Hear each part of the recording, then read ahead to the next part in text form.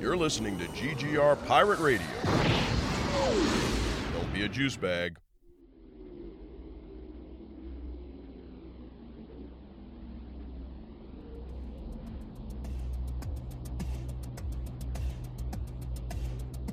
I'm Mike Lunsford, and this is Mike Explores, a podcast venture where I try to answer questions about the world around us.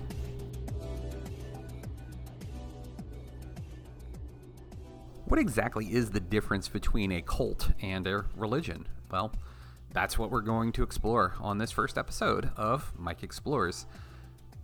I was lucky enough to be introduced to a man named Derek Grant. He's a former member of the Church of Scientology.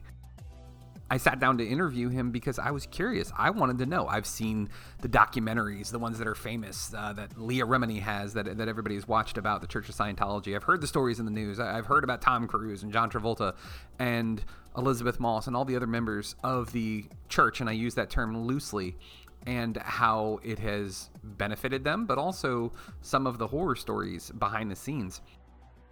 This is about trying to learn the truth from somebody who doesn't have a vested interest in trying to keep their power, keep their fame that they've gained because of this church. And again, too, I don't know if this is a church. This is where we explore. We want to figure out what the truth is. And to be clear, I'm not a journalist. I'm not a member of the media.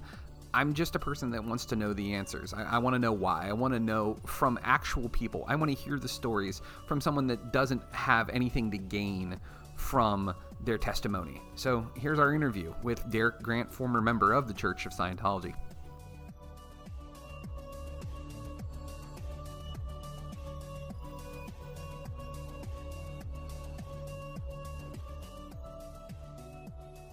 On this particular episode, we're going to delve into a topic that we have explored before, but in a different facet. So one of the things that always fascinates me in general, and I always want to know more about, is the relationship that people have with religion, because it's different for each person. It is a completely different experience for everyone involved. And you can have two people that were raised in the same religion or who practice the same religion, but they see them as two completely different entities.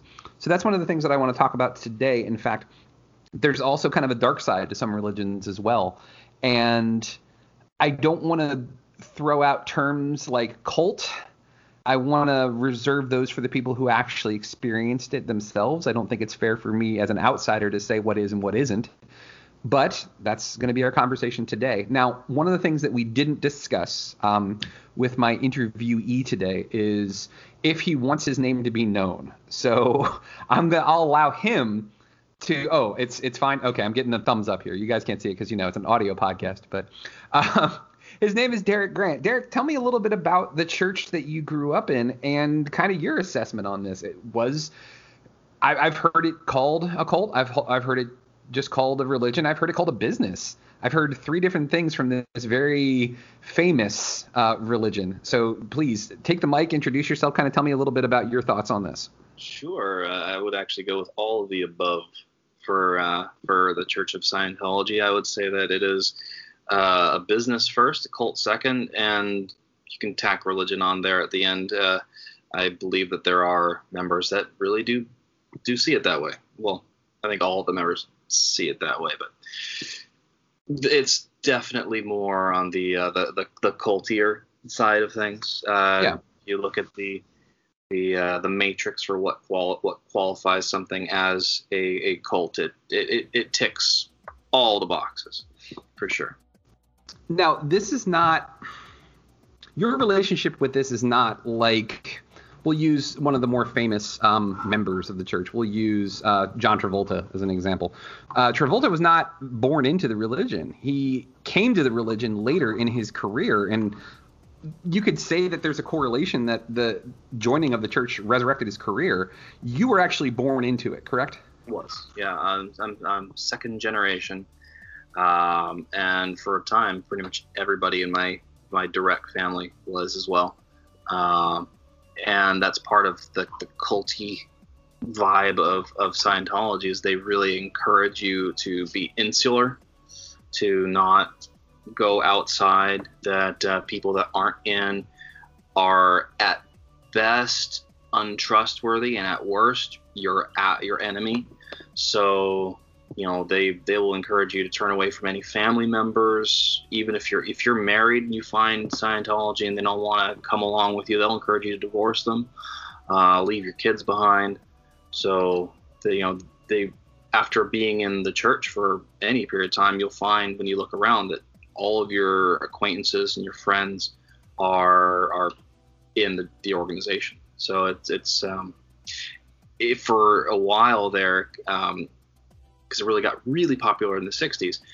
In the late 70s, early 80s, you started to find people having kids that had been in the church for years and years. So it was really the 80s where you had this real boom of this explosion of second generation Scientology kids like myself. Well, and that's something that I wanted to kind of explore as well, because one of the things you just mentioned too is something that like is very contrary to most other religions that I know. Is you want it to be welcoming. You want it to be something where it's not about like, well, if you're here for life. It's this like, there's a certain amount of exploration that is encouraged to question your faith, to question your beliefs, to search for the truth. And it seems like that's very not the case with Scientology. Is that correct? You're correct, but they would disagree with you. They pay lip service to questioning faith. They even have these little pithy expressions. They'll say, "What's true for you is true for you." So in other words, like, I can't tell you how you interpret something because you need to find your own truth. And it sounds very hippy dippy and like, oh, that's great, everyone's got their own thing. But when it comes right down to it, I might say as a Scientologist, well, what's true for you is true for you. And then let's say you find your own interpretation that I don't agree with, or maybe the church doesn't agree with. Well, then we won't just accept that. We'll say, well, clearly your truth came from the fact that you didn't really understand it right. So I'm going to explain it to you, and I'm going to make you go look every single word up in the dictionary and give me examples of every one of those words in multiple sentences, what's called word clearing, and until you just give up, basically, and accept that my interpretation is the right one, and you just had a misunderstood, they'd call it. So they pay lip service to exploring only if at the end you end up coming back to the way they want you to see it. So as long as the end result is achieved that they want, then all of it was worth it, basically. Exactly. Oh, and it gets so much worse the more into the organization you get. Like, if you work for them, being on staff or part of their clergy with the Sea organization, you get anywhere into those things. If you start to find your own interpretation of things a little too much, you might get called into what's known as the ethics office. They put a couple of these little electrode cans in your hand, and they hook you up to the little e-meter and interrogate you, basically, with this little crap lie detector test. And they'll start asking you weird questions like, do you have a masturbation problem? Do you dream about, your neighbor's little boy? They'll like really random stuff to kind of shake you up. And they call it a security check, a sec check.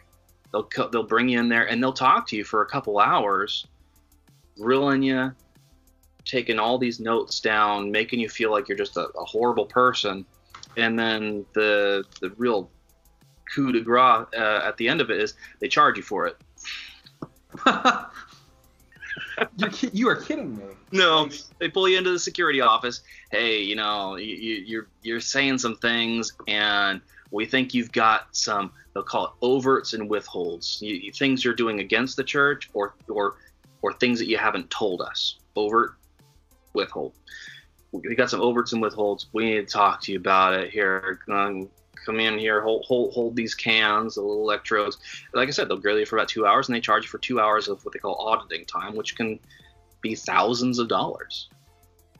So what's true for you is true for you until it isn't. Wow. So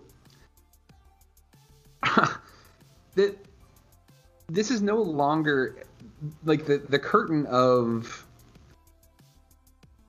ignorance with this religion, and I use that term loosely, is kind of starting to be pulled away, because we've had people like Leah Remini. We've had people. I'm trying to think of other people who have tried to expose the church. She's the most prominent one I can think of in my mind right now. She is. Yeah. There's also been a few other less like famous types, but some of the higher ups in the organization have left.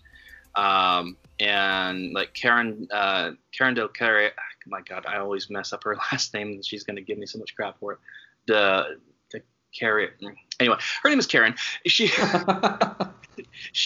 knew L. Ron Hubbard personally.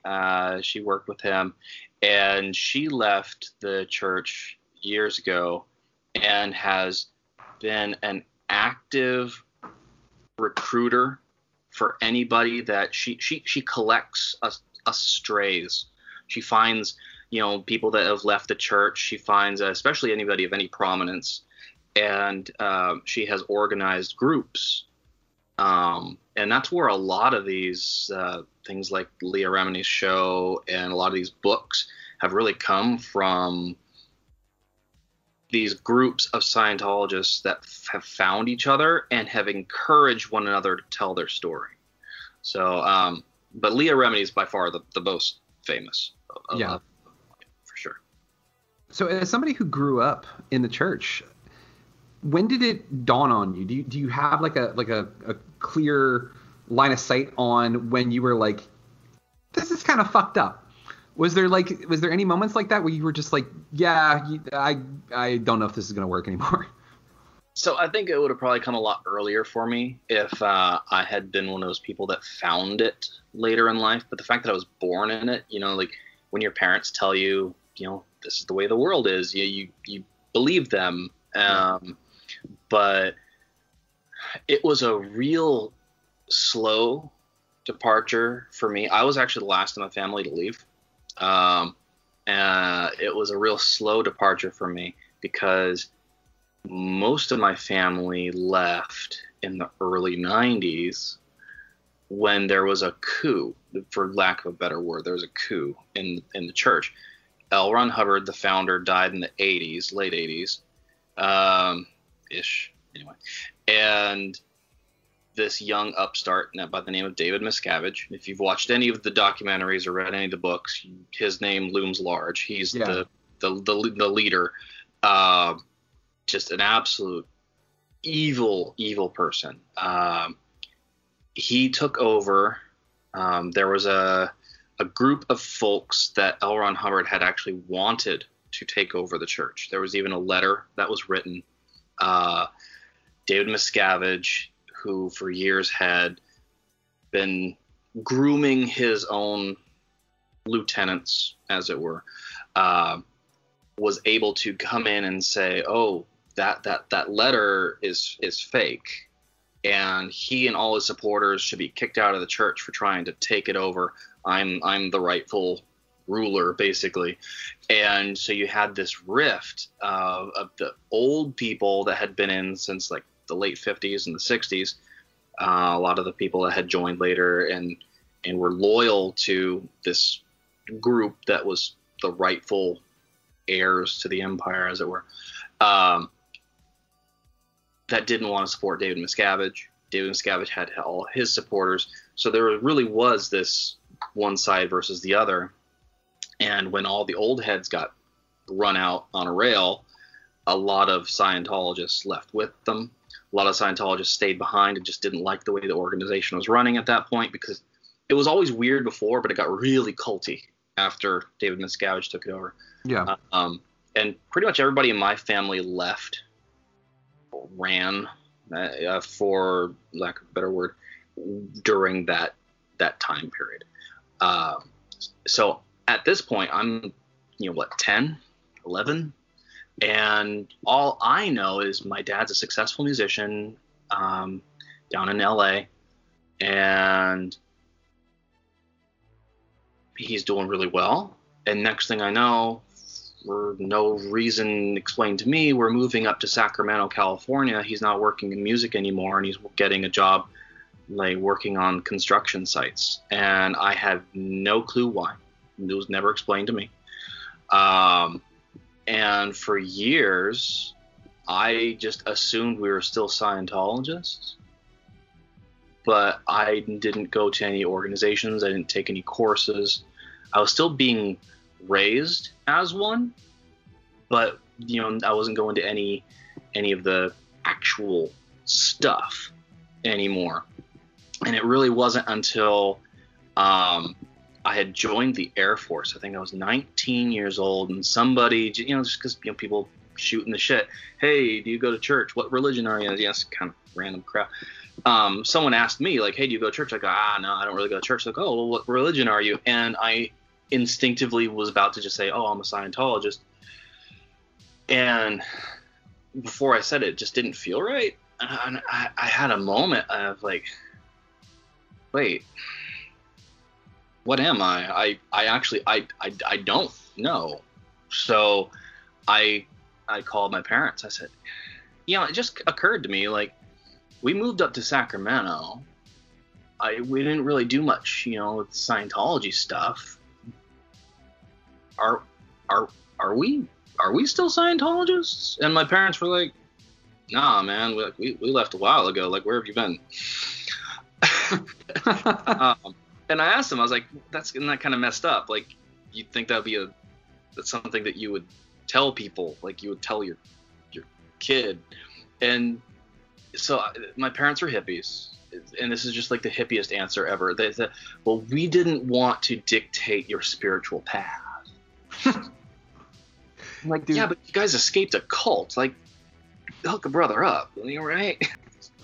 There's that. Yeah, exactly. So I could see that if it was just some random off-the-shelf religion that really doesn't control your life that bad. Yep. But they don't realize just how dangerously close I came to joining the Sea Organization, which is their clergy.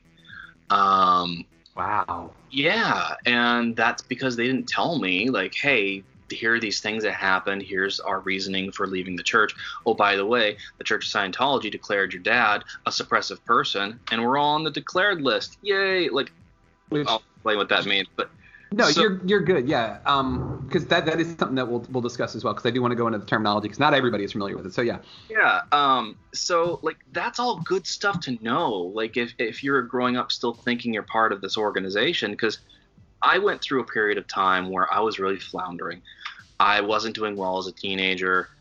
I was falling in with some pretty bad crowds, making some really dumb decisions. And I was thinking, maybe I'll join the military, kind of hit the big reset button, get out of town and, learn a new thing. And one of the options I was thinking of is, well, I could also join the Sea Organization. I'd definitely hit the reset button, put on a really cool uniform. I thought at the time, really cool uniform, maybe go out to like Clearwater, Florida and, work at the big base out there. For Scientology. That was really one of the options I was seriously considering, and it would have ruined my life. I would have been absolutely miserable. I might not even be here today. The suicide rate among Scientology personnel is disturbing. I don't think we would be having this conversation, that's for sure. Yeah, that's true. Or it might have a completely different connotation. So the fact that I ended up choosing the Air Force, definitely a good thing for me. But so that whole, hey, we'll let you choose your spiritual path. Come on, not for an organization like that, not for something that can be potentially damaging. And so, I think it's interesting though, and I wanted to kind of comment on this, and then we'll kind of go into some of the terms because I'm familiar with them because my wife is a big fan of the Leah Remini documentaries, and I've learned a lot from her research of it. But the way you describe that is so common for kids who grew up in that same age range that I'm assuming that we're both in, that like born in like the late 70s, 80s, grew up in the 80s and 90s, like type of generation, where your parents would do things and you as a kid didn't really understand what was going on, but as an adult you start putting the pieces together. Exactly. And you're like, this makes so much more sense now because they were like not secretive, but that's kind of the way parents were, is like there's certain things we just don't tell our kids because they're kids, fuck them. Like it's Well, they were raised by the quote unquote greatest generation that like they never discussed their feelings. Like, you know, kids would go their entire lives never hear an "I love you" from their dad or whatever. Yeah, exactly. Right. You know, and of course, you know, they'd want to break the mold. A lot of parents, you know, especially, you know, the ones on more the hippie side of the house, they didn't want to be like their parents, but they didn't have any good models for how to not be like their parents. So, you know, when you have kids, it's impossible to not default at least a little bit to the way your parents did things. So, you know, my parents did a lot of things right, but one of the things they didn't do right was really sharing anything about their adult lives. Like, my parents, even now, oh my God, even now, I'm 40 years old. I'll be talking to my mom and she'll be like, "Oh yeah, so I'm healing up just fine from my surgery." I'll be like, "You're what? When did you have surgery?" Yeah. Why? Or did you have surgery? "Oh yeah, it's not a big deal." Is, you know, this, and it's like a big deal. Like you could have died on the table and I'd be finding out from a doctor. But like, no, you're gonna. "Oh, I'm healing up just fine." Like, thanks. It's just. Yeah. It's just a thing. Yeah. Yeah, no, and that is totally that generation. I mean, and unfortunately, my mom's no longer with us, but like the same sort of thing. Like big things would come up, and like, "Oh, I didn't want to worry you." Well, okay, that's great, but don't you? It would have been nice to know. Yeah, it's right. That's definitely a cultural touchstone, unfortunately. Let's talk a little bit about the terminology here, because that's the other thing that makes it real culty, is like. There's a completely separate language for this organization, because with Judaism, with Christianity, yeah, there's terminology, but it's all really easy to figure out for the most part. You know, like you have a basic frame of reference and everybody can figure it out. But like, for instance, the suppressive person, that's my favorite one. Yeah. Which is fucked up. One, by the way, you're talking to one. Hey. Yeah. Like. The reason I say favorite, like in jest, is like it's so crazy for them to be like, anybody who has ill to say of the church or the experience is suppressive. They're like, just like you said, they use their own terminology to like make themselves seem better, but also too to like take anybody who is contrary to their message and make them look like a fool or an idiot or anything like that. So suppressive, like you said, you're a suppressive person. Leah Remini would be a suppressive person. Okay. I'm assuming now that Katie Holmes is no longer with Tom Cruise, she's considered a suppressive person as well, correct? Yeah, but that okay, anything connected to Tom Cruise, it has its own rule book. But yeah, but yes, she would be considered a suppressive person, but they would still, because she has children with Tom Cruise, they probably wouldn't want to alienate her too much, because they don't want to potentially alienate Tom Cruise from his kids. Oh, so she's like a legacy basically, and like gets a free pass. I wouldn't say free pass, but they're not going to go full. They're not going to go, you know, another terminology. They're not going to go and fair game her, so long as she still has Tom Cruise's kids. So I'm assuming fair game means that it's like open season, like we can just destroy this person. Yeah. So she's a suppressive person and she's famous, but they're gonna keep it a little bit more guarded just because of that relationship. Now, if I had been dating Katie Holmes and, you know, I'm a Scientologist, you know, I'm just some guy, oh yeah, it'd be on. They'd be harassing her 24/7. She'd be hating life. Well, and that's the other thing that's really surprising to me about the church, is that like they seem to have carte blanche. It's kind of almost like the mafia in a way, because and maybe this is just fresh on my mind because I just watched that Netflix documentary about the mafia in New York and like Giuliani taking them on in the 80s.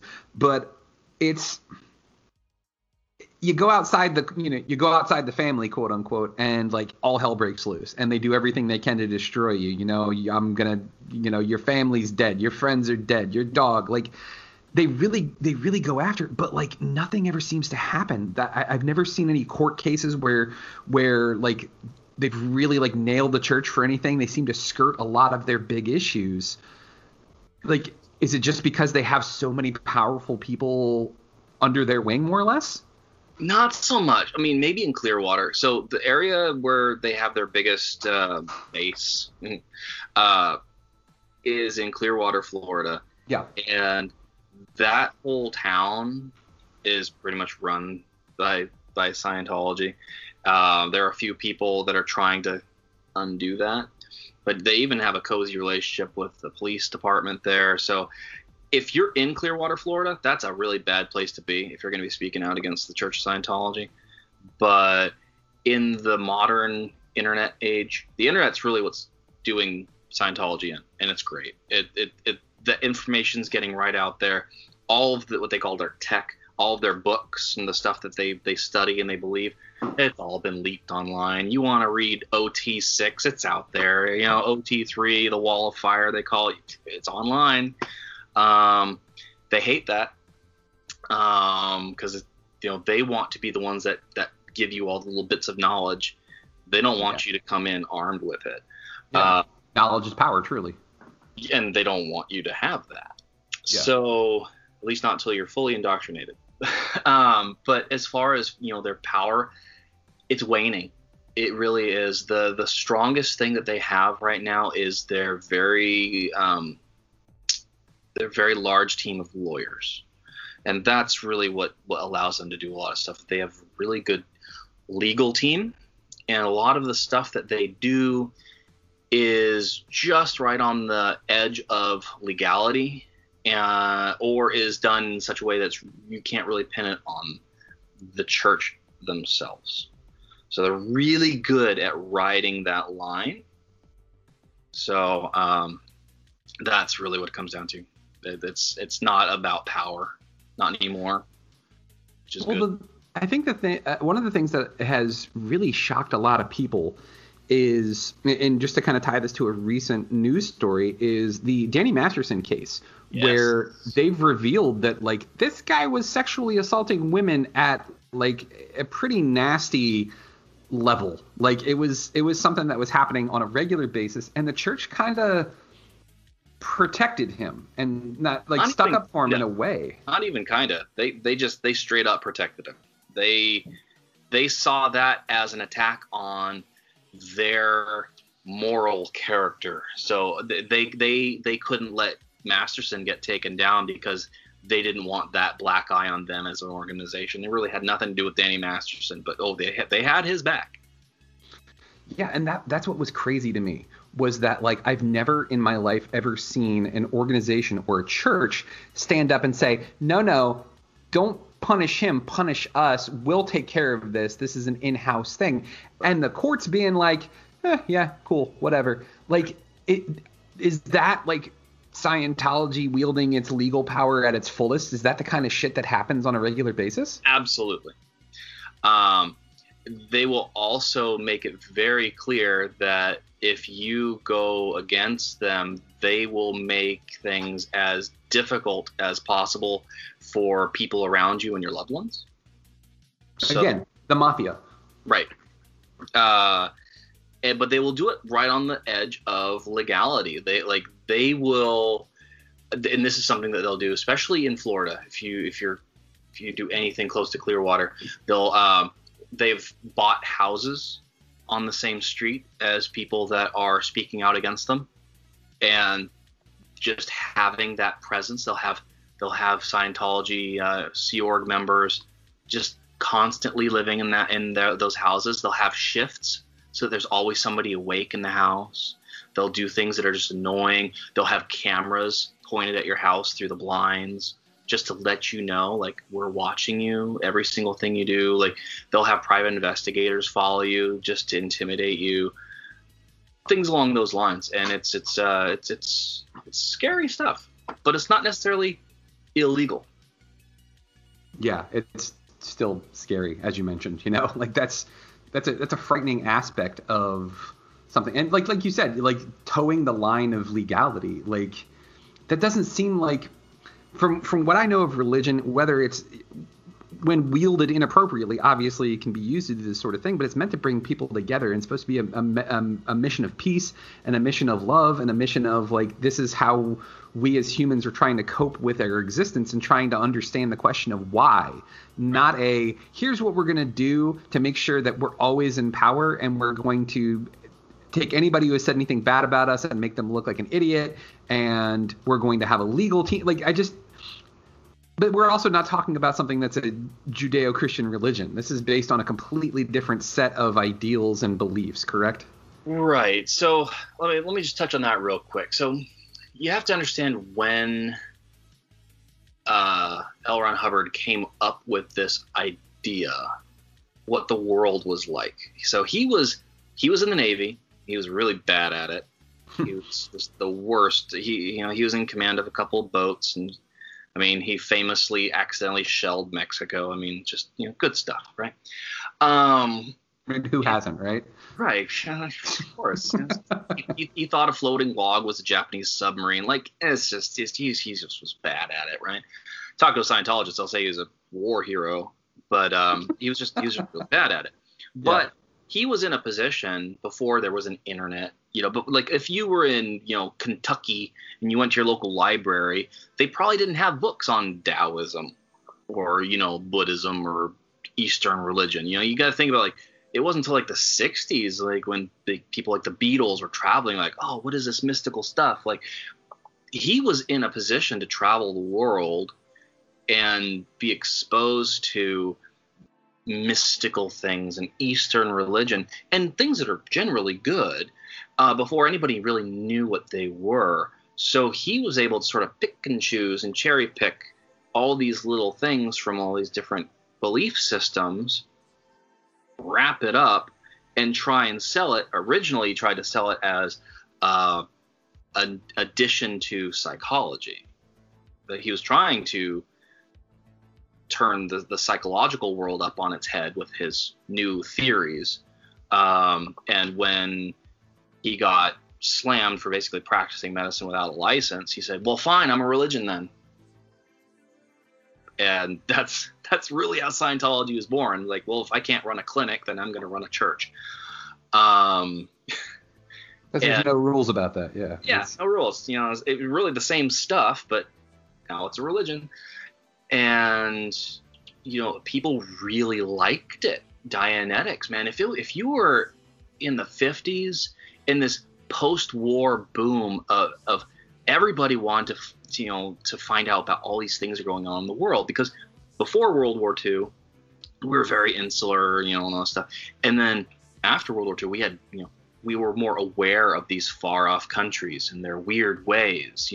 People got into Hawaiian culture real hard. Hawaiian music had this real boom in the early 50s. Everyone wanted to play slide guitar. Like, the world started coming to us, and people were hungry for this newfangled stuff. And then along comes this guy. He goes, hey, I've got this thing. It's really neat, and on its face, it seemed really positive. Hey, you're a good person underneath all that stuff. We just need to get in there and find it. You might be a bad guy right now. You might be super depressed, but everybody's basically good. Doesn't that sound nice? Hey, come into my Dianetics Center and I'll hold on to these cans. Let me ask you some questions, and this little meter is gonna tell me some cool stuff. And hey, since you're in here, why don't you sign up for this course? Here, buy this book. And that's really what it was. And it worked. Dianetics sold millions of copies in the 50s and 60s. So, it didn't start out as this weird, well, it always started out as weird, but it didn't start out as this culty thing. It started out as this self-help scam. It was always a scam, but it started as a self-help scam of, here, come in, buy this book. We'll tell you some self-help things that we kind of cherry picked, all over the place. And that was really it. And as it got more popular, as he started making more money, it started going to his head, he became a little bit more I cannot talk. Megalomaniacal? That's the one. That's a tough one, dude. Yeah. He started really kind of like loving the smell of his own farts, like for lack of a better term. And he started adding things to it. He started, adding, the bridge to total freedom. Now there are these levels, and it just got more grandiose. You got all this money. People started not wanting him proselytizing, in their area. So you know what? He's like, fine. Well, I'm going to use international waters. So he bought an old cruise ship, and he would tour around in his cruise ship. He'd go down like the Bahamas in his cruise ship with his his followers. Until they tell him to leave, and then he'd find a new port and he'd hang out there until they told him to leave. It was this like crazy shell game with his his little fleet, because he loved to play Navy.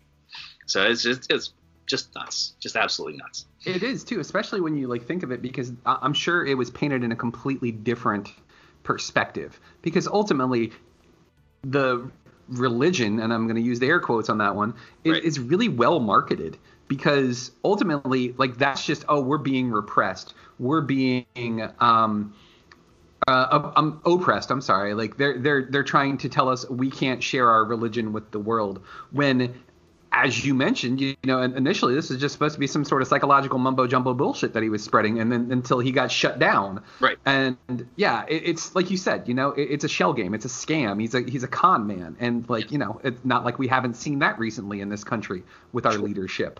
But like any good con, the bait is enticing. Yeah. And there is something very enticing and seductive about what Scientology sells you. Because if you like right now, if you were to go into a Scientology center and say, man, I want to get my own take on this. I don't want to listen to the haters. I want to get it from the source.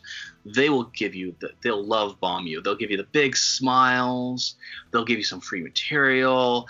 They'll sign you up for really, really inexpensive courses. Like we're talking like $50, for a multi-week course. And it will all sound amazing. And it is. Like I really wish the Church of Scientology wasn't as bad as they are, because some of the stuff that they have come up with over the years, especially the stuff to get you in the door, isn't actually that bad. It's actually kind of good. And you'll get in the door. Usually the first one that they put you in is how to get along well with others. It's a nice name for a course. Yeah. They teach you how to get along well with people. And they teach you the real basics. They teach you what's known as the tone scale. They give names. We were talking about names. They give names to all of the different moods. Because we got basic moods: happy, sad, angry. Oh my God, the tone scale has 40. And they're all the different things. Like, are you happy or are you in conservatism? Like, when you're happy, but you're not really upbeat happy, you're just kind of chilling. Like you and your girlfriend are just kind of chilling watching Netflix. Well, okay, you're happy, but that would be conservatism, right? So they give all these names and numbers to all these different emotions, these tones they call them. Everywhere from exaltation at the top to, I think, body death is pretty close. I forget my tone scale, but like covert hostility 1.1. That's one of the ones they go to. Like the people that are out to get you and stab you in the back, the people that smile to your face and then say stuff behind your back, that's covert hostility. And most Scientologists consider most of the people in the world are all living in 1.1. Everyone's out to get you, and you can't live life thinking everyone's out to get you and maintain any kind of healthy mentality. But anyway, so you come in the door, they'll talk to you about, hey, you get headaches sometimes, you feel stressed out, sometimes your body's a little achy just because you're trying to get through life. Well, we know why that is. You're a good person, and your mind is kind of at war with your body. So what we're going to do is we're going to give you total control of your own mind, so that your mind is able to control your body. And the way they explain it, it makes sense. Like, you got all these thoughts, you got all these worries, you got all these things you're carrying around, and it's eating you up. Your mind isn't totally clear because it's got all these things pulling every which way. So let's handle all the things that are pulling it every which way, so you can have total control of your mind, so that you can, you're going to lessen all those stresses, and and you're like, oh yeah, that kind of makes sense. It's like from a very, very self-help thing. It's like, hey, I bet one of the stresses that you have, I bet coworkers and your boss are always getting on you. Wouldn't it be great if you could just talk to people and just get them to like change their mood to what you want it to be? And you're like, oh yeah, that sounds amazing. Well, hey, $50, it's only $50. Here's a book. Sign up for this course. We'll teach you all about it. And you're like, all right. And you take the course, and you're going to learn really good stuff. You're going to take it back to your office. You're going to take it back home, and you're going to use it. And the thing is, it's going to work. It really is. And you're going to be like, oh man, well, if that worked, I wonder what the next course is going to do. And the next course will be like how to study. That's a great one. And the way they teach you how to study and how to recognize when you get to something you don't understand, how your body feels when you get to a point, like if you've ever had that experience where you read the same sentence 5 times and you're like, and you keep having to go back, they explain why that happens, and it's legit. So you go, oh man, so now you've taken a couple classes. They've both been good. Now at this point, maybe you're talking to your spouse. Hey, those crazy Scientologists? Well, I actually went into one of their centers, and no, it's fine. They weren't as crazy as you thought, and I took this course, and it's been really good. Here, read this, this little pamphlet. It's called The Way to Happiness. It's one of the pamphlets they love to hand people, and it talks about things like trustworthiness and things like that. And you're like, oh man, how can you disagree with being trustworthy? And they get you in the door that way with all this stuff that makes sense. And then next thing you know, it's been a couple of years. You've replaced a lot of the people in your lives that are, trying to keep you away from the stuff that's working for you. And you look around, and before you even realize it, you've bought in to this mentality. And that's when they start to hit you with the crazier stuff. They don't hit you all at once because you'll walk right out the door. They wait until you've invested thousands of dollars, years of your life. You've replaced some of your friends and family with people in their organization. And then they're like, oh, hey, aliens. And you're like, all right. Sure, why not? Yeah, I kind of feel like we got off on a tangent there. So no, that's fine, because I'm actually really glad that you took it to that spot, because that was going to be something I'd brought up if it wasn't addressed, because that's part of it too. Like, it's not just like, hey, this is all within yourself. This is all within yourself. There's alien spirits that were frozen and put into a volcano. Yeah. So one brief thing on that. So that a lot of people, they focus on the alien prison planet that is TGX. Sorry, what we call Earth. So that is such a small part of what Scientology is. It would be like if everybody totally ragged on Christianity for believing that like a woman came from a rib and there was a talking snake in a garden. It's like, oh my God, you believe in talking snakes in gardens? Like, oh my God, like, oh yeah, so women came from a rib. Like, oh, that's so stupid, like. Yeah. So it's silly, but I would challenge you to find me any religion whose origin story isn't completely batshit. But so we're this planet basically is where this evil galactic overlord banished all of his political opponents, and he set up a force field so that we couldn't. Our souls, Thetans, couldn't leave.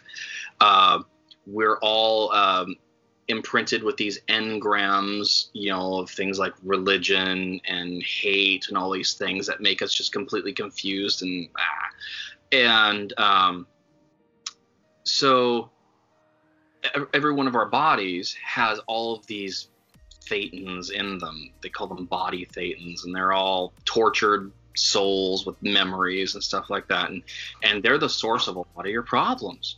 So what you need to do is if I'm an auditor, you need to pay me thousands and thousands of dollars to sit in an office while I ask you questions about past lives. They might not be your past life. They could be the past lives of a Thetan that's stuck in your pinky or something. And then, we'll clear that.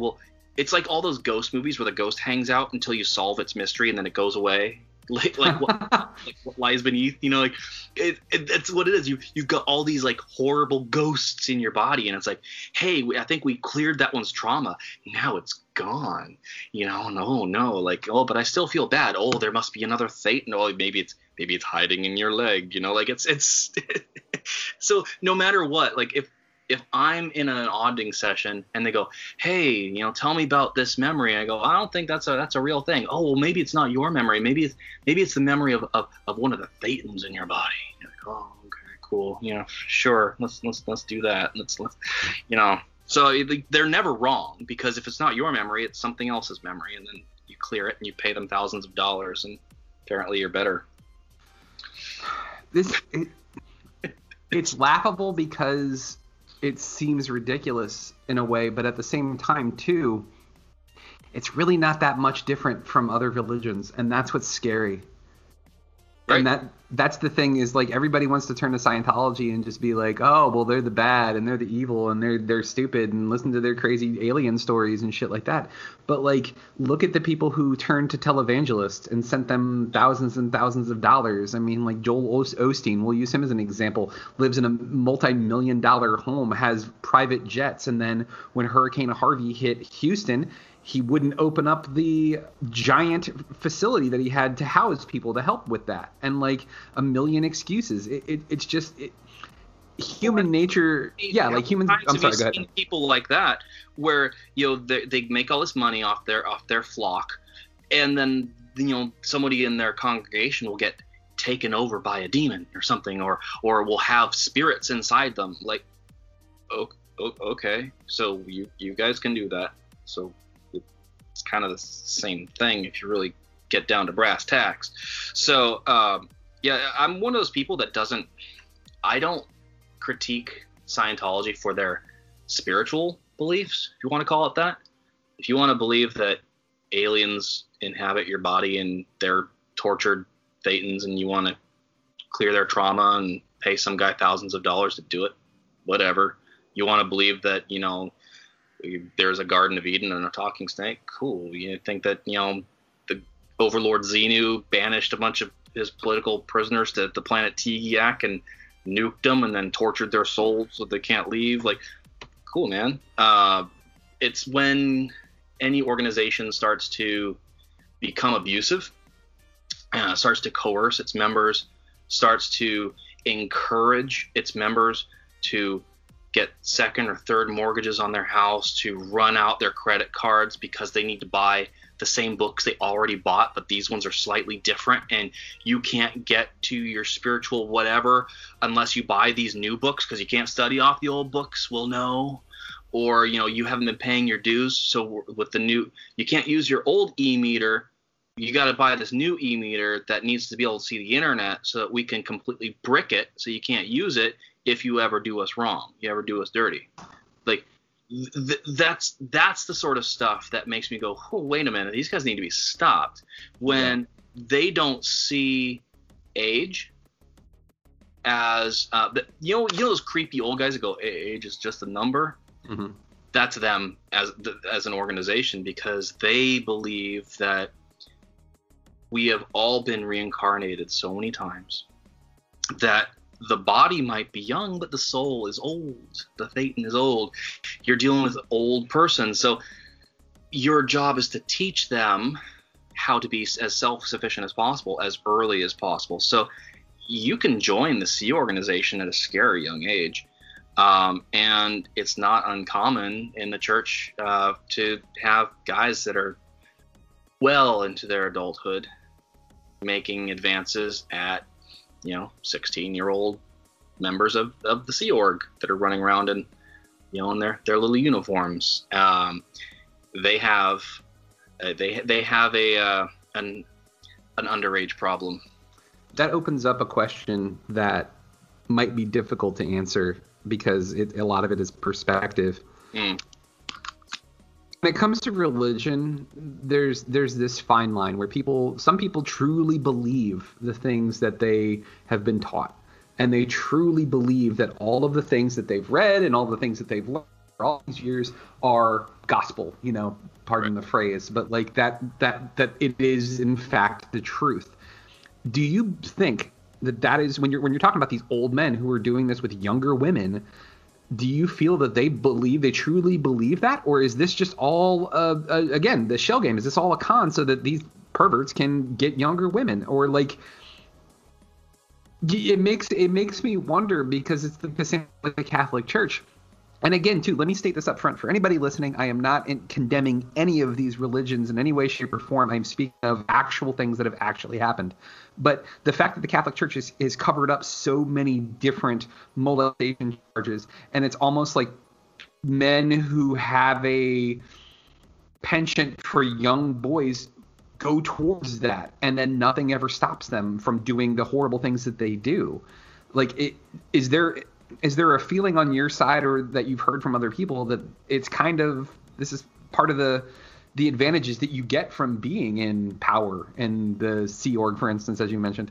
Like, you can do whatever you want because the religion is basically going to tell you that it's okay. So I wouldn't say that aspect of it is a recruitment thing. Like, I wouldn't say people are attracted to it because of that, but I would say that the people that are in definitely have that almost encouragement to take advantage, because you get a bunch of guys or girls, you get a bunch of people in a very insular community. There's not a lot of people in it. It's a dwindling community, thank goodness. And all of a sudden you get some new girl that just showed up at, the base, and, maybe she's 15 or 16. And being in an environment where there really isn't a lot that's going to stop you, it'll be a lot more difficult to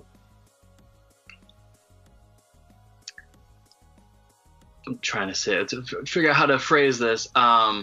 There won't be a lot that would stop predators in their midst from taking advantage of that. And the way Scientology works is it seems to attract a very predatory type personality. Not necessarily a pedophile, but definitely predatory personality. In general, yeah, because of the way that it's set up. If you don't agree with us, then you're wrong, and we're going to shun you, to use a different religion's term. But you're going to become a suppressive person, and it makes 100% sense, because you do what we say. You get the power to say who is and who isn't good, and who is and who isn't allowed to be in this organization. Yeah, 100%. It makes total sense. Turn on people. They encourage it. Informing on the person next to you is like what most people say, like, you shouldn't tattle. Yeah, Scientology, they're pro tattle. Like, there are forms. It's called a KR, a knowledge report. You can fill one out on the kid next to you. Like, I went to a Scientology school for a few years, and even as early as the first grade, what does a first grader know about anything? And you piss a kid off, instead of going and running and telling the teacher or stealing your toy, that little first grader Scientologist is going to write out a knowledge report. I saw little Derek drawing boobies on the chalkboard, and next thing you know, you're getting called into the ethics office, like I mentioned earlier, and a little first grader holding onto the cans as they're like, what are your crimes against Scientology? And you're like, I don't know. It's stupid. It's frightening too. It is. Because doing that to a little kid just furthers the indoctrination. I can't go against them because they'll torture me. Pretty much, yeah. God, that's scary as shit. Say what you will about Man, like just to think that that sort of thing happens and there's no accountability for it. I think that that's what scares me the most about the religion, is that there's zero accountability. Because I'm going to use a contemporary actress who has gotten huge lately because of the movies and TV shows that they've been in, and that's Elizabeth Moss. Oh. And the fact that she is on The Handmaid's Tale, she is the main character, and it is a pro-feminist show. It's about equality. It's about taking back what is stolen from women. And to have her be a Scientologist is the worst level of hypocrisy I've ever seen. And for her to be like, I don't know what you're talking about. There's nothing wrong, and they don't do anything bad to women, and they don't treat women poorly. And it's just like, how are you not seeing this? And like, how it's difficult for me to continue to turn to these shows, and that sucks because I love that show. Sure. But like, to turn to an example as well from that 70s show, and Orange is the New Black, yeah, where she plays a lesbian character. Yeah. Laura Prepon's character is a lesbian, and the Church of Scientology is very anti-LGBT. But when Laura Prepon is asked about it, she says, "Oh, well, I don't know about that." It's like, dude, I could show you the page on Dianetics where it talks about that. Like, how can you not know that? It's like basic 101. But she plays that character, and it's like, all right. It's just scary. It's very scary to think that it's all about suppression. It's all about control. And like, I still remember that famous interview with Tom Cruise where he said that I can't remember who was interviewing him, but they were talking about postpartum depression. Oh, Brooke Shields. Brooke Shields was talking about postpartum depression, and he's like, "Oh, she doesn't need medication. That's all in your head." And like, just and was adamant about that. And it was just like, these are your leaders. These are the people that you looked at. This is like your I wouldn't say Messiah. Messiah is the wrong word for that. But like, this is your guy. This is the guy who like is the figurehead. He is the spokesperson of this religion, and that's sort of stuff that he's saying. It's frightening. And it's super damaging. Like I said before, like, you could believe whatever you want. You want to believe, aliens, and it doesn't bother me. But once you become a damaging factor, that's 100%. Once you weaponize your religion and turn it against others, then there's a problem. It's why I could not take anybody who was a quote-unquote Christian who was also a Trump supporter seriously, because you're going to say, "Oh, well, I believe in love, and I believe in this, and I believe that we should be helping our brothers and sisters, except for the illegals that are trying to cross into this country. We need to put them in cages." It's like, Wait a minute, no, it doesn't work like that. You can't say that you live the lifestyle. I'm not pro exactly.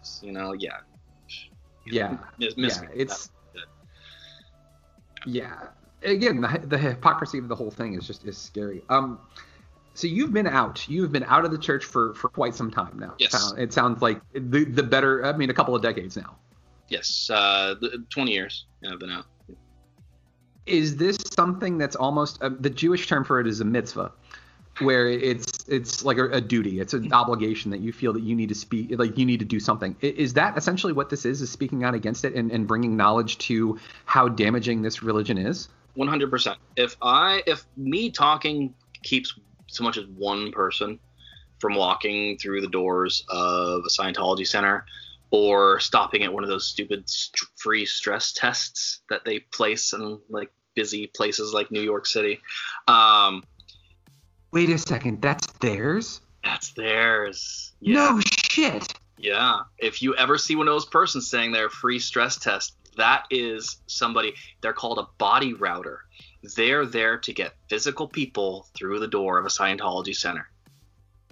Oh shit. Did not know that. And I've seen those a million times. Everywhere. Yeah. Wow. Mm-hmm. That's nuts, dude. Yeah. So that's. I'm sorry to cut you off there. Yeah, but like that. Wow, just mind blown. Like yeah. There's also an organization called Narconon. It's like Narcotics Anonymous, isn't it?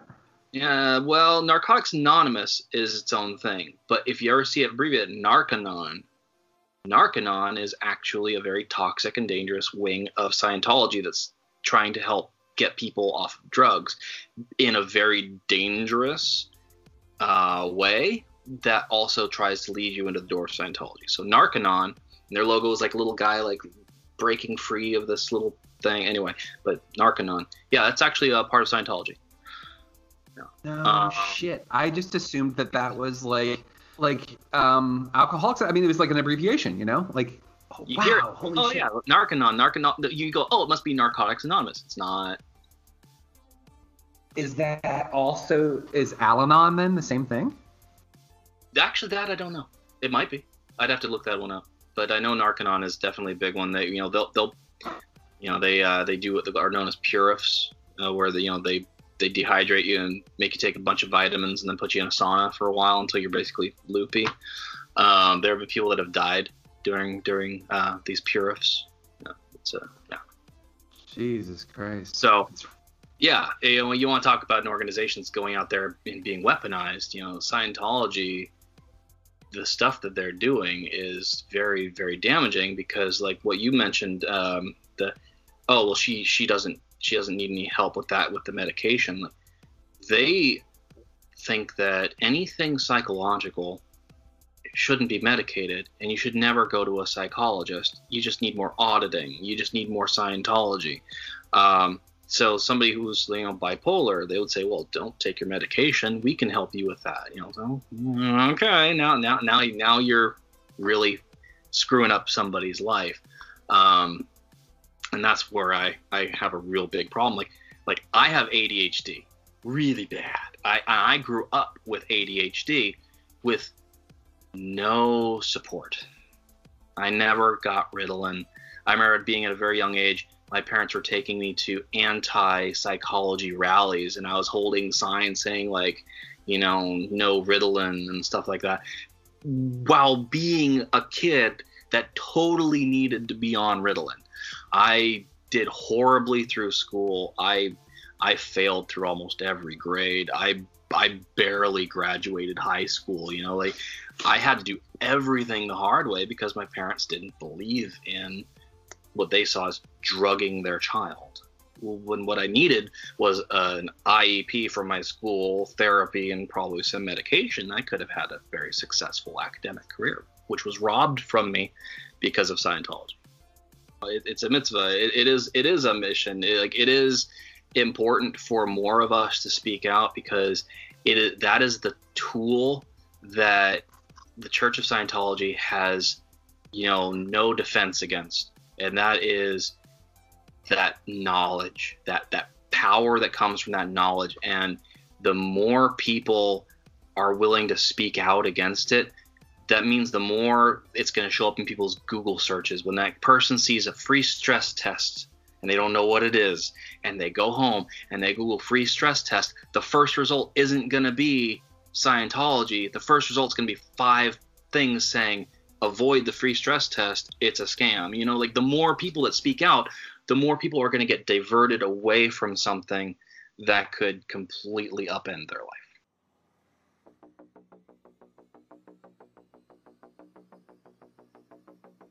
This is awesome. I didn't expect to learn as much as I have been, that's... I'm happy to do it, I think it's funny. You mentioned earlier terminology, and I'll tell you, I've been out for 20 years, and there are still times where I have a hard time finding the normal word for something, because even after that amount of time, the Scientology term is where I just want to default. And thankfully, I have enough people in my life that are also out of Scientology, so they understand my terminology. So a lot of times, I'll just kind of apologize in advance. I'll be like, "Hey, this already is a Scientology terminology," but and I'll use it. But one of the cool benefits is with just a little bit of research, and you can do this yourself. With just a little bit of research, learn some of the basic Scientology terms, you can spot them a mile away because it's so hard not to use a lot of that terminology.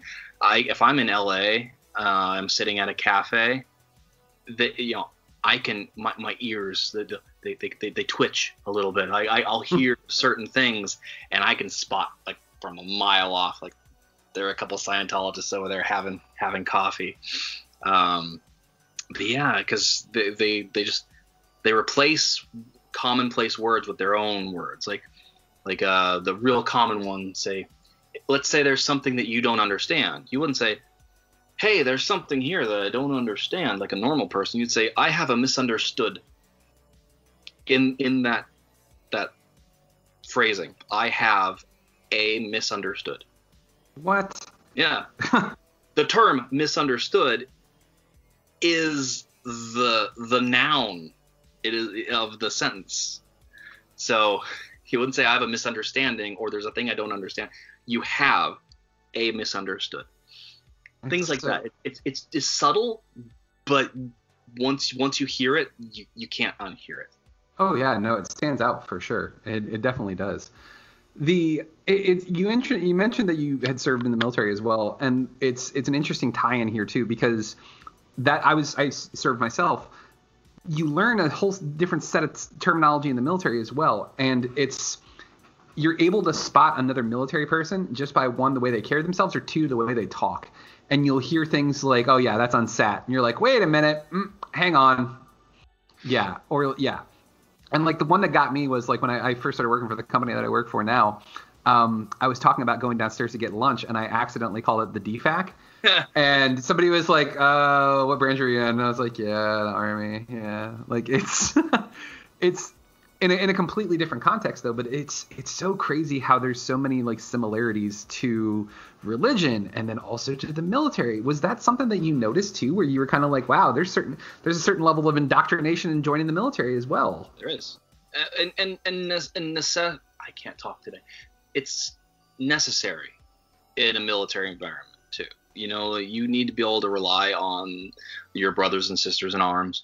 You need to know that you have that commonality, that your basic core values are in alignment. So you need to have some degree of indoctrination. Otherwise, if your NCO says take that hill, you're gonna be like, screw you, buddy. Like you need that indoctrination. It needs to be there. It gets a little scarier when you're dealing with a religion, I think. Yeah, because one is meant to save your life and teach you ways to, protect your comrades, as you mentioned. But then the other one is to control you, and it's, yeah. I don't think I've ever heard any situation being in the military where they were like, oh, well, if you're not using this terminology, then obviously you're wrong and you're bad, and we're gonna make you an unsavory character, and we're gonna kick you out. No, they're like, no, this is how you say this, and right. It's yeah. Well, and a big difference, like the reason we don't look at the military as a cult is, let's say you sign up, right? You sign up for 4 years or 6 years, or let's say you do a career or whatever. At some point, even if you go, you know what? I've done 4 years. Fuck the Army. I don't like it anymore. They can go, whatever, go pound sand. And you leave and you get out after your 4-year tour. They don't send Army people to your house to harass you. You're still considered a veteran. Thank you for your service, right? And all that good stuff. Nobody's going to shame you. You're not going to get shunned. Your wife's not going to leave you. Well, I don't know. Maybe she will. I don't know. But, some people love to be ex. I was going to say, man, the benefits, like. But, there's that big difference is if somebody joins the Church of Scientology and they get pretty high along. You have to get pretty far along for them to harass you.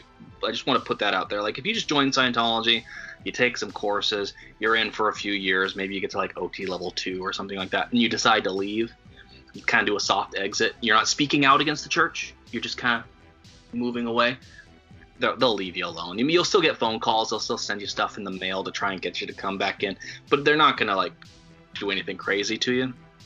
It's once you get past really OT level 3 where they tell you about the aliens. You've been in for years at that point. Probably spent about $100,000 on courses and $100,000. Oh yeah. Oh, easy. Oh yeah. Because I mentioned like buying books again. That's a common thing. So like you have to buy a whole library to study from, and it's thousands and thousands of dollars for these books. You study them, and then they might be like, you know what? We did an edit, so throw those out. Buy these new ones for $6,000 or whatever. Oh yeah, and there's this new e-meter. It's like $8,000. And oh hey, we see you're ready for this next course. This course is $7,000 or whatever. Like it, and they get on you like, how much is your spiritual, well-being worth to you? Like, you've got a million lifetimes ahead of you. This is just one of your many lives. Who cares about your credit card debt? What's credit card debt? This is one life of many. Like, they really say crap like that to you. You get people that will like put mortgages on their house, get credit cards just to run them up and max them out, and the church is like, yeah, good for you, you're putting your priorities in order. Like, so by the time you get to OT level 3, it's not just like you've taken a couple courses, you've taken several courses, dozens of courses. You've gone to events. You can't just like show up for a course. There are all these Scientology events that you have to go to. Anytime you see those big crowds, those people aren't there for free. Those great big photo ops of thousands of Scientologists all in one place, they'll pay to be there. If you have any kind of money, like, they'll find out. Like, if you gamble and you win like $100,000, they'll know. And they'll nuts to donate. Like, hey, we're building this new organization in Tempe, Arizona, or whatever. Like, we could really use that $100,000. And if you go, I could really use that $100,000 too, they'll be like, ooh, you don't sound like you're too committed to this. We need to bring you into the ethics office for a sec check. Like, they're basically like, that's not very cash money of you. Yeah. So that's how they operate. So by the time you get to OT level 3 and you learn about the aliens, like I said, like, at that point you're so indoctrinated, so bought in, and they go, hey, aliens. You're like, yeah, all right, cool. I guess I believe in aliens now, Well, here we are, yeah. In for a penny, in for a pound, yeah. So, it's absolutely.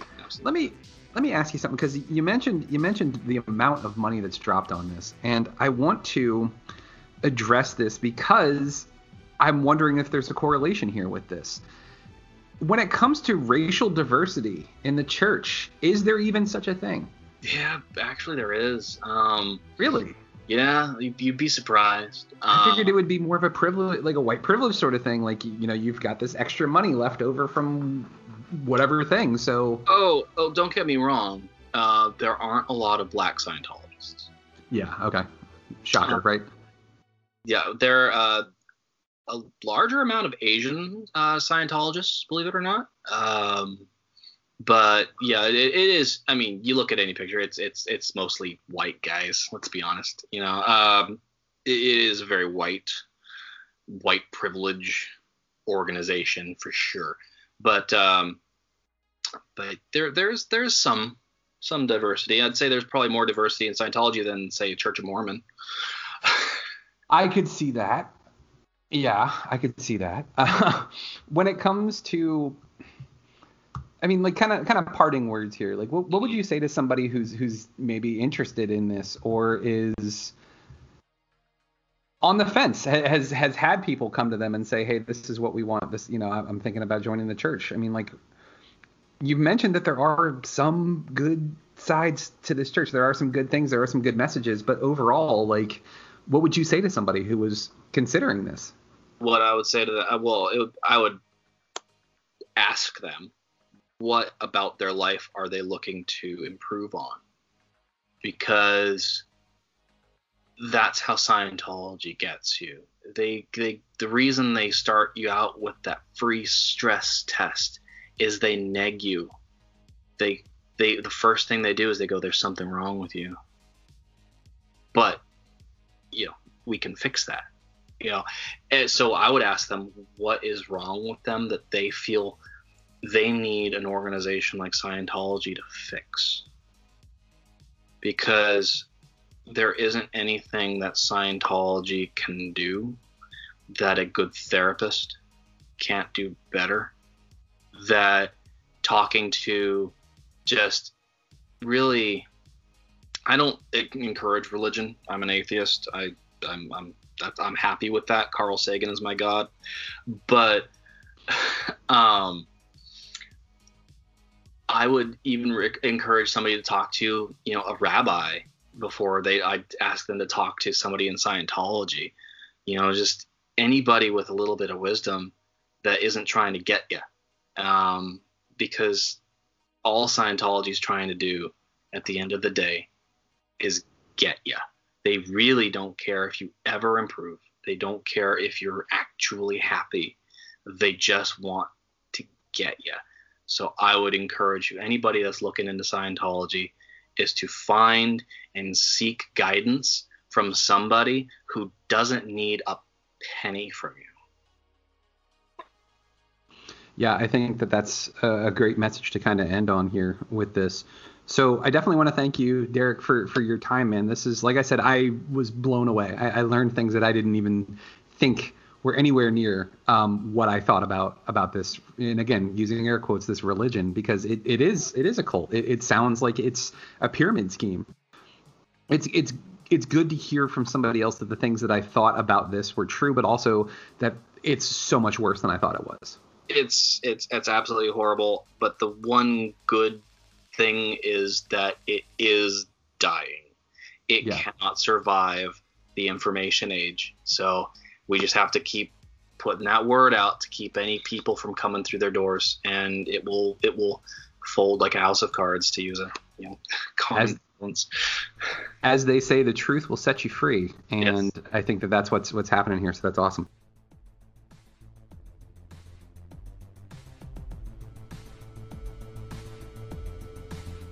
I want to thank Derek Grant for his time and for his incredibly enlightening information and telling his story about the church. And again, as I've said throughout this entire podcast, we use that term very, very loosely, as this sounds like a cult. It sounds like it's something that preys on people who are desperate, people who are in need, people who need help, and to take their money and to take their freedom and to then weaponize that and turn them against them. That is one of the biggest problems that we have in this country, in this world, across the board, is the rich and the powerful taking advantage of the less fortunate, whether they be financially less fortunate or whether they just be in need mentally or spiritually. And that's something that with Mike Explorers, we will continue to try to explore this and expose this, because as Derek mentioned, the information age is going to kill this religion. The truth will set you free, as I mentioned. And as we like to say here at the Great Geek Refuge, it's become one of our new catchphrases. Together there are no heights that we can't reach. And how do we reach those heights? Together, through the truth, through listening to each other's stories, by providing a platform for those who don't have a voice to have a voice. So again, thank you for your time. Thank you for listening to Mike Explorers on the Great Geek Refuge, and we'll catch you next time. Thank you for listening to GGR Pirate Radio. Make sure you check out our website, greatgeekrefuge.com, for all of our awesome articles and wonderful podcasts. This has been Pirate Radio Network production, Juice Bags. Yeah, boy.